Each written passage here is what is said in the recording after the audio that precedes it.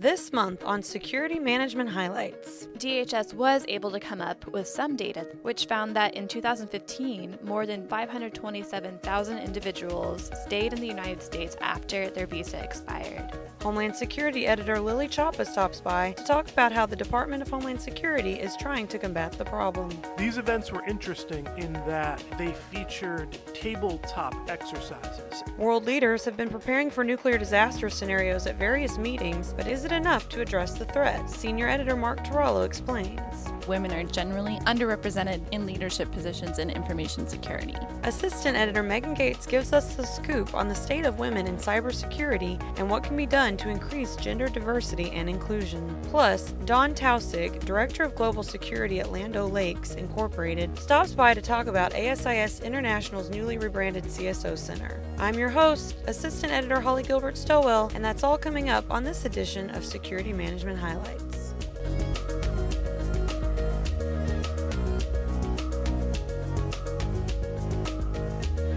With millions of foreign visitors coming in and out of the country each year, does the U.S. government have the ability to track visa overstays? Homeland Security editor Lily Chapa is here to tell us more. Hi, Lily. Thanks for stopping by. Hey, Holly. Help us wrap our heads around this problem that the United States is currently facing when it comes to people overstaying their visas. What's going on? Well, it's pretty tricky to get a handle on the exact numbers of who's overstaying their visas because the Department of Homeland Security has no tried and true method to track whether foreign visitors have left the country. DHS was able to come up with some data, though, which found that in 2015, more than 527,000 individuals stayed in the United States after their visa expired. That's out of some 45 million foreigners who came to the U.S. through an air or sea port of entry on a business or tourist visa. So we have part of the picture, but people who traveled through a land port of entry or came here on a student or other type of visa are still completely under the radar. And since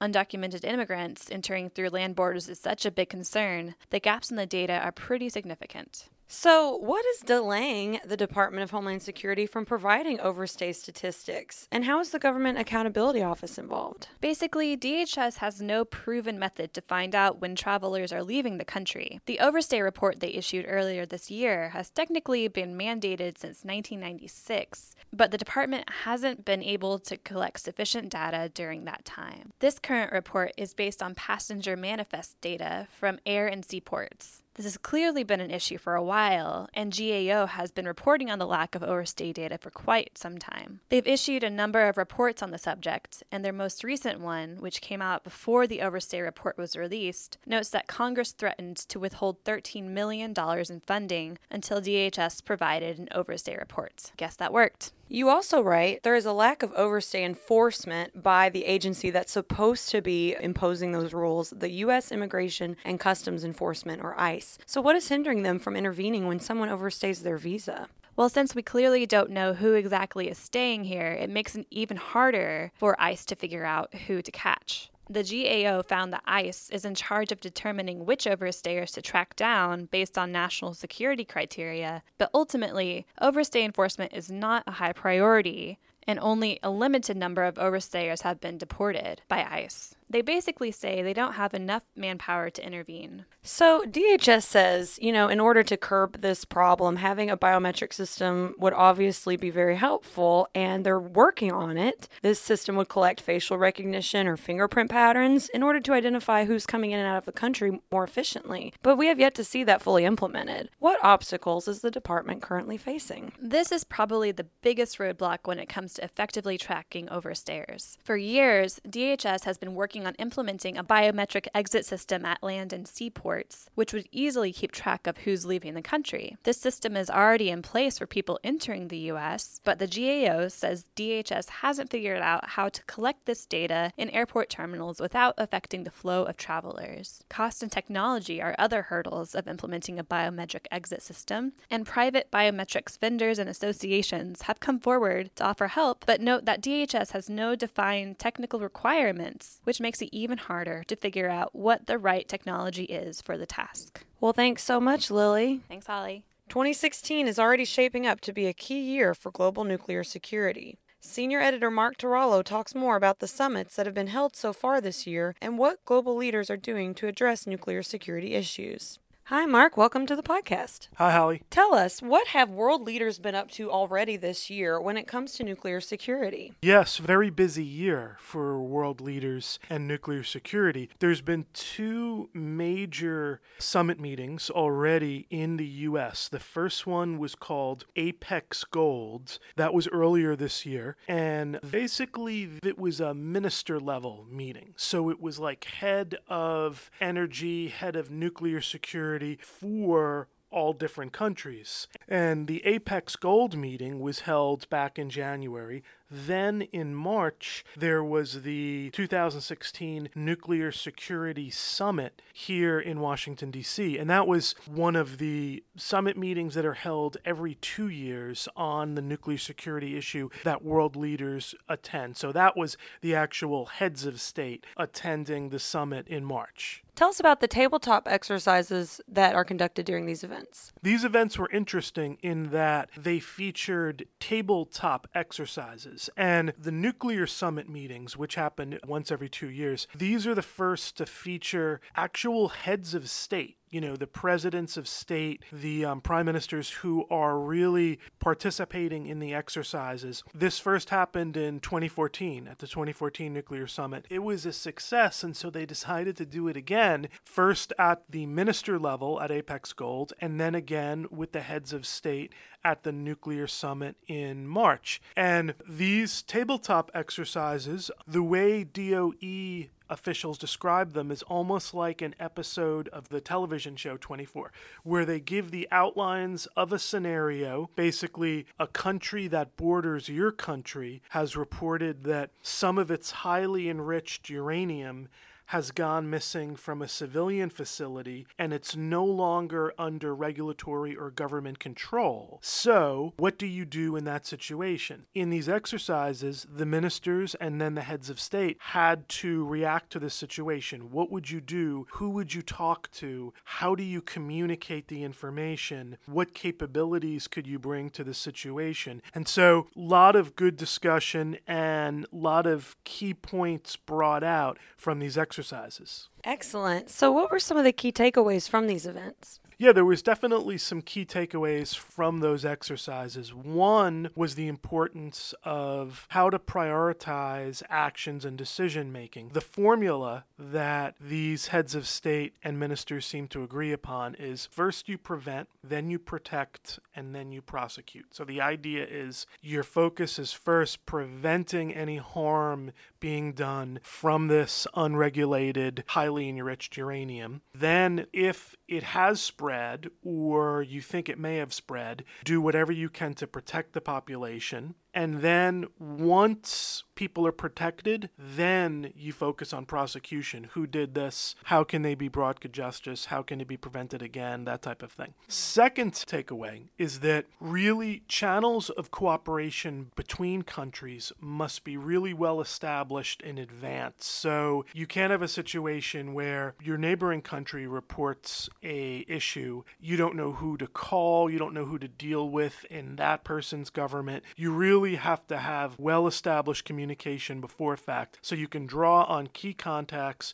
you know how things work in their country, and be able to work with them once a situation develops. Third takeaway is that information in these type of situations will be in high demand. Obviously, the press will want information, people will want to know what to do, and so leaders have to make sure that technical nuclear information is made clear and understandable, because people will want to know, am I safe? Where can I go? What's a danger area? And if a leader puts out a dense 10-page technical report, that's not going to be of much use to most people. So the idea is thought needs to be put into how information will be presented, when will it be presented, how can it be made understandable, that type of thing. And the final takeaway takeaway was that these exercises are very valuable. So not only, as I said, that the heads of state did them at the March nuclear summit, but they'll probably continue at future nuclear summits even after a new administration in the United States. You also write that President Obama recently requested a sizable budget increase for the U.S. Department of Energy's National Nuclear Security Administration, or NNSA. What does that stand for? What does that agency do? And how is the funding supposed to help? NNSA is the National Nuclear Security Administration. They're actually under the auspices of the Department of Energy, and they're charged with refurbishing and updating the nation's current nuclear stockpile. What's happened is that because of many issues, but really this goes back decades when there was a lot of public discussion in the U.S. on reducing the chances of nuclear war. And what happened is when there was a lot of emphasis on disarmament, on mutual agreements where countries agree not to keep developing nuclear weapons, one of the results of that is that the U.S. nuclear stockpile is pretty much outdated. A lot of it is decades old. It hasn't really been refurbished that well. And one of the crucial issues there is that a lot of the stockpile is really aimed at being a deterrent, not an offensive stockpile, but to deter other nations from attacking us. So this budget increase, you can think of it as like part of the U.S. infrastructure, the way our bridges and roads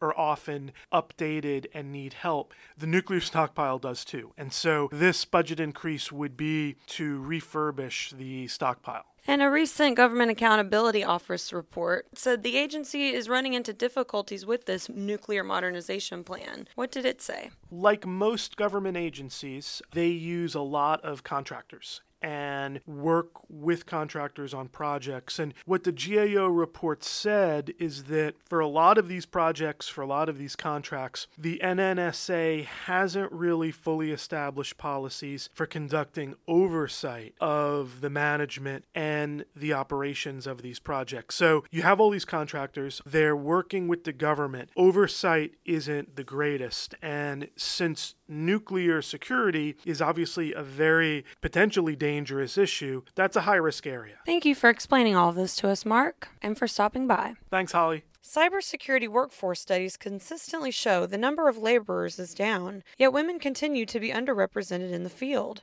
What's being done to close the gender gap? Assistant editor Megan Gates stops by to explain. Hi, Megan. Thanks for stopping by the podcast. Hey, Holly. Thanks for having me. In this article, you cite a couple of interesting reports, so I wanted to use those to help set the scene. What are some of the current statistics when it comes to women in the cybersecurity workforce?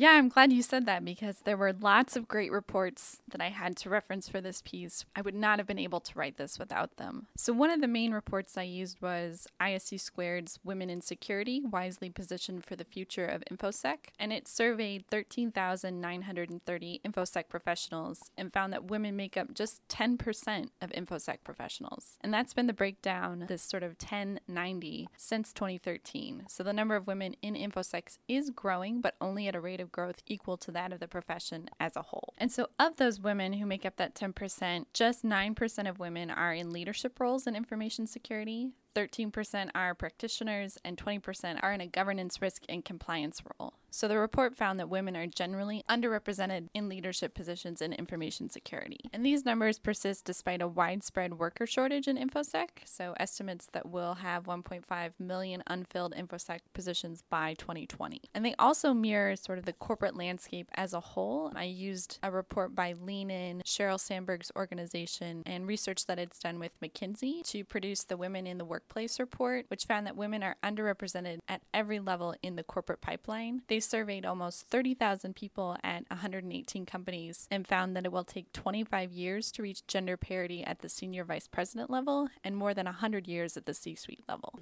100 years, that's a long time. So let's dive in a little bit deeper into your article. You write that employee attitudes play a major role in how women are viewed, and this attitude can even affect their ability to advance in the workplace. So how does the way in which females are seen and kind of understood or misunderstood by coworkers factor in? Yeah, this is really fascinating and also a bit unnerving. I found this information reading through Sheryl Sandberg's book, Lean In, and then it's recited in the McKinsey Women in the Workplace report. One of the big biases that they focus on about how employees view other employees is the likability bias. This is famous. You might have heard about it from the Columbia Business School experiment, which used the story of real-life entrepreneur Heidi Rosen. A class of students was divided into, and half of them read her story using Heidi's name, and the other half of students read the exact same story, but the name was changed to Howard. Everything about Heidi and Howard was exactly the same, and it was interesting because at the end of the study, after the students read about Heidi and Howard and came back to discuss it, found that Howard came across as a more appealing colleague to work with. Heidi was seen as a selfish person to work with, not somebody that you would want to work with in the office. So this showcased the likability bias, where success and likability are positively correlated for men and negatively correlated for women. In the McKinsey report, it explained it this way: if a woman is competent, she does not seem nice enough, but if she seems nice, she is considered less competent. When a woman asserts herself, she is often called aggressive, ambitious, or out for herself. When a man does the same, he is seen as confident and strong. The McKinsey report also looked at several other biases, including performance bias. So typically, male performance is often overestimated when compared to female performance, especially in industries traditionally dominated by men, like security or information security. And this explains why women tend to be hired and promoted based on what they've accomplished, sort of their resume, and men are hired and promoted based on their potential for their employer. Another big bias that the reports looked at was maternal bias. So motherhood triggers that make individuals assume women are less competent and committed to their careers. One McKinsey report that I read from 2012 looked at this in depth, and it had an example of this one organization. They had an opening, and there was a woman who was highly qualified for the job. She was sort of running their operations in Asia, but the leader, the person who would be in charge of hiring for this open position, presumed that this woman wouldn't be interested in a job promotion because she was pregnant, despite the fact that she was highly qualified. So she was never even considered for the position. That's all incredibly interesting stuff. And it wasn't just the studies where you found information like this. You had a real life source talk to you pretty candidly about her experience as a woman in the cybersecurity field. And tell us about her, meeting her at the RSA conference in San Francisco, and what you guys discussed. Yeah, when I was at the RSA conference, I had the opportunity to meet and talk with Andrea Limbago.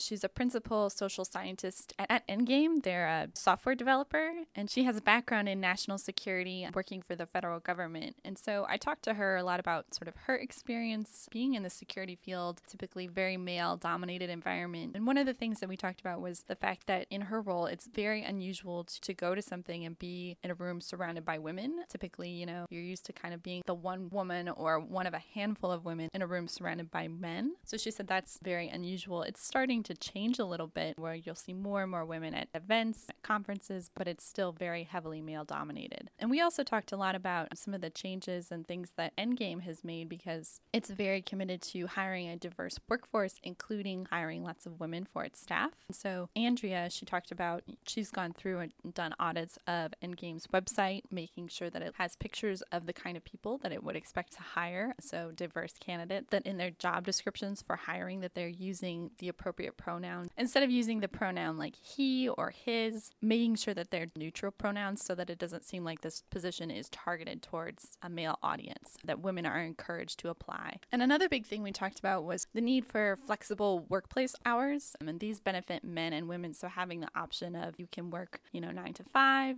10 to 6, that you have the option to telecommute, work from home when necessary, so that there's more flexibility, and this is good for young employees who might not want to come into the office early in the morning. I would be one of those people. Or for people who have kids and need to go and pick them up at the end of the day, which in a lot of cases for men and women, sort of splitting childcare and parent responsibilities, that's a big concern. And so knowing that your employer is flexible and willing to work with you is very attractive to women, and is not only attractive during the hiring process, but it also helps retain them and keeps them in the workforce. Yes, Andrea brought up a lot of good points. And is there anything else that your sources said, or the reports, that can be done to kind of help remedy these issues? Yeah, I'm glad that you asked that, Holly, because that was one major topic that I talked with all of my sources about, and they all had good suggestions for what employers can do. One person, Lisa Foreman-Jacobs, she's the founder and CEO of Women's Society of Cyberjutsu. They're based in DC and they have different chapters throughout, and they sort of exist to support women in cybersecurity. One recommendation she had for job descriptions when companies are looking to hire people is to make sure that employers are realistic in what they're looking for. So put sort of the bare minimum of what this person actually needs to do. Don't make it a giant wish list of all the things that you would love this employee to do. This will help encourage women to apply for jobs, as women tend to not apply for jobs unless they meet all of the criteria. She also suggested creating mentoring programs, so either a formal program at work or encouraging voluntary mentoring, as women often don't have access to the same kinds of opportunities as men just because there are fewer of them in senior positions. She also suggested creating a women's support platform that's open to men that can help introduce them to senior leaders and other departments,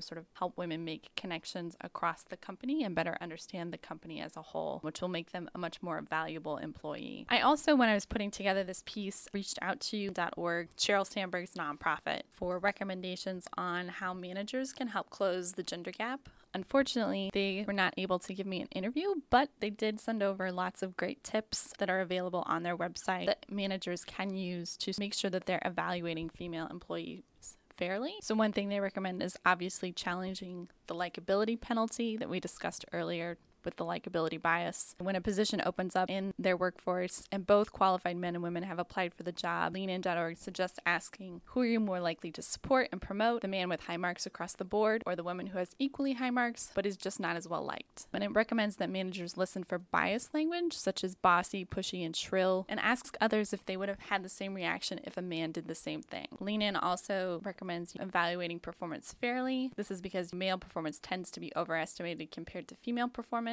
To prevent this from unfairly swaying employee reviews, managers should be specific about what constitutes excellent performance and make sure that their goals are set in advance, understood, and measurable. And one big thing that LeanIn says is to make negotiating a norm. During salary negotiations or reviews, women are less likely to negotiate for themselves than men because they're concerned they'll be viewed unfavorably. We've heard a lot about this in Hollywood, but this is something that can be done across the board, where managers should review compensation to ensure that women and men are being paid fairly, and should also communicate that it's important for everyone to negotiate for themselves. Well, Megan, thank you for sharing all of this with us, and I know you couldn't fit quite everything into the article, so we're happy that you could come and share some of the additional information. Thank you so much. Thanks for having me, Holly. The CSO Roundtable at ASIS International is evolving, and with a new vision and mission comes a new name. The CSO Roundtable is now the CSO Center for Leadership and Development. Don Tausig, CPP, Director of Global Security for Land O'Lakes Incorporated, is here to tell us more about the rebranding and the value of the CSO Center for those eligible to join.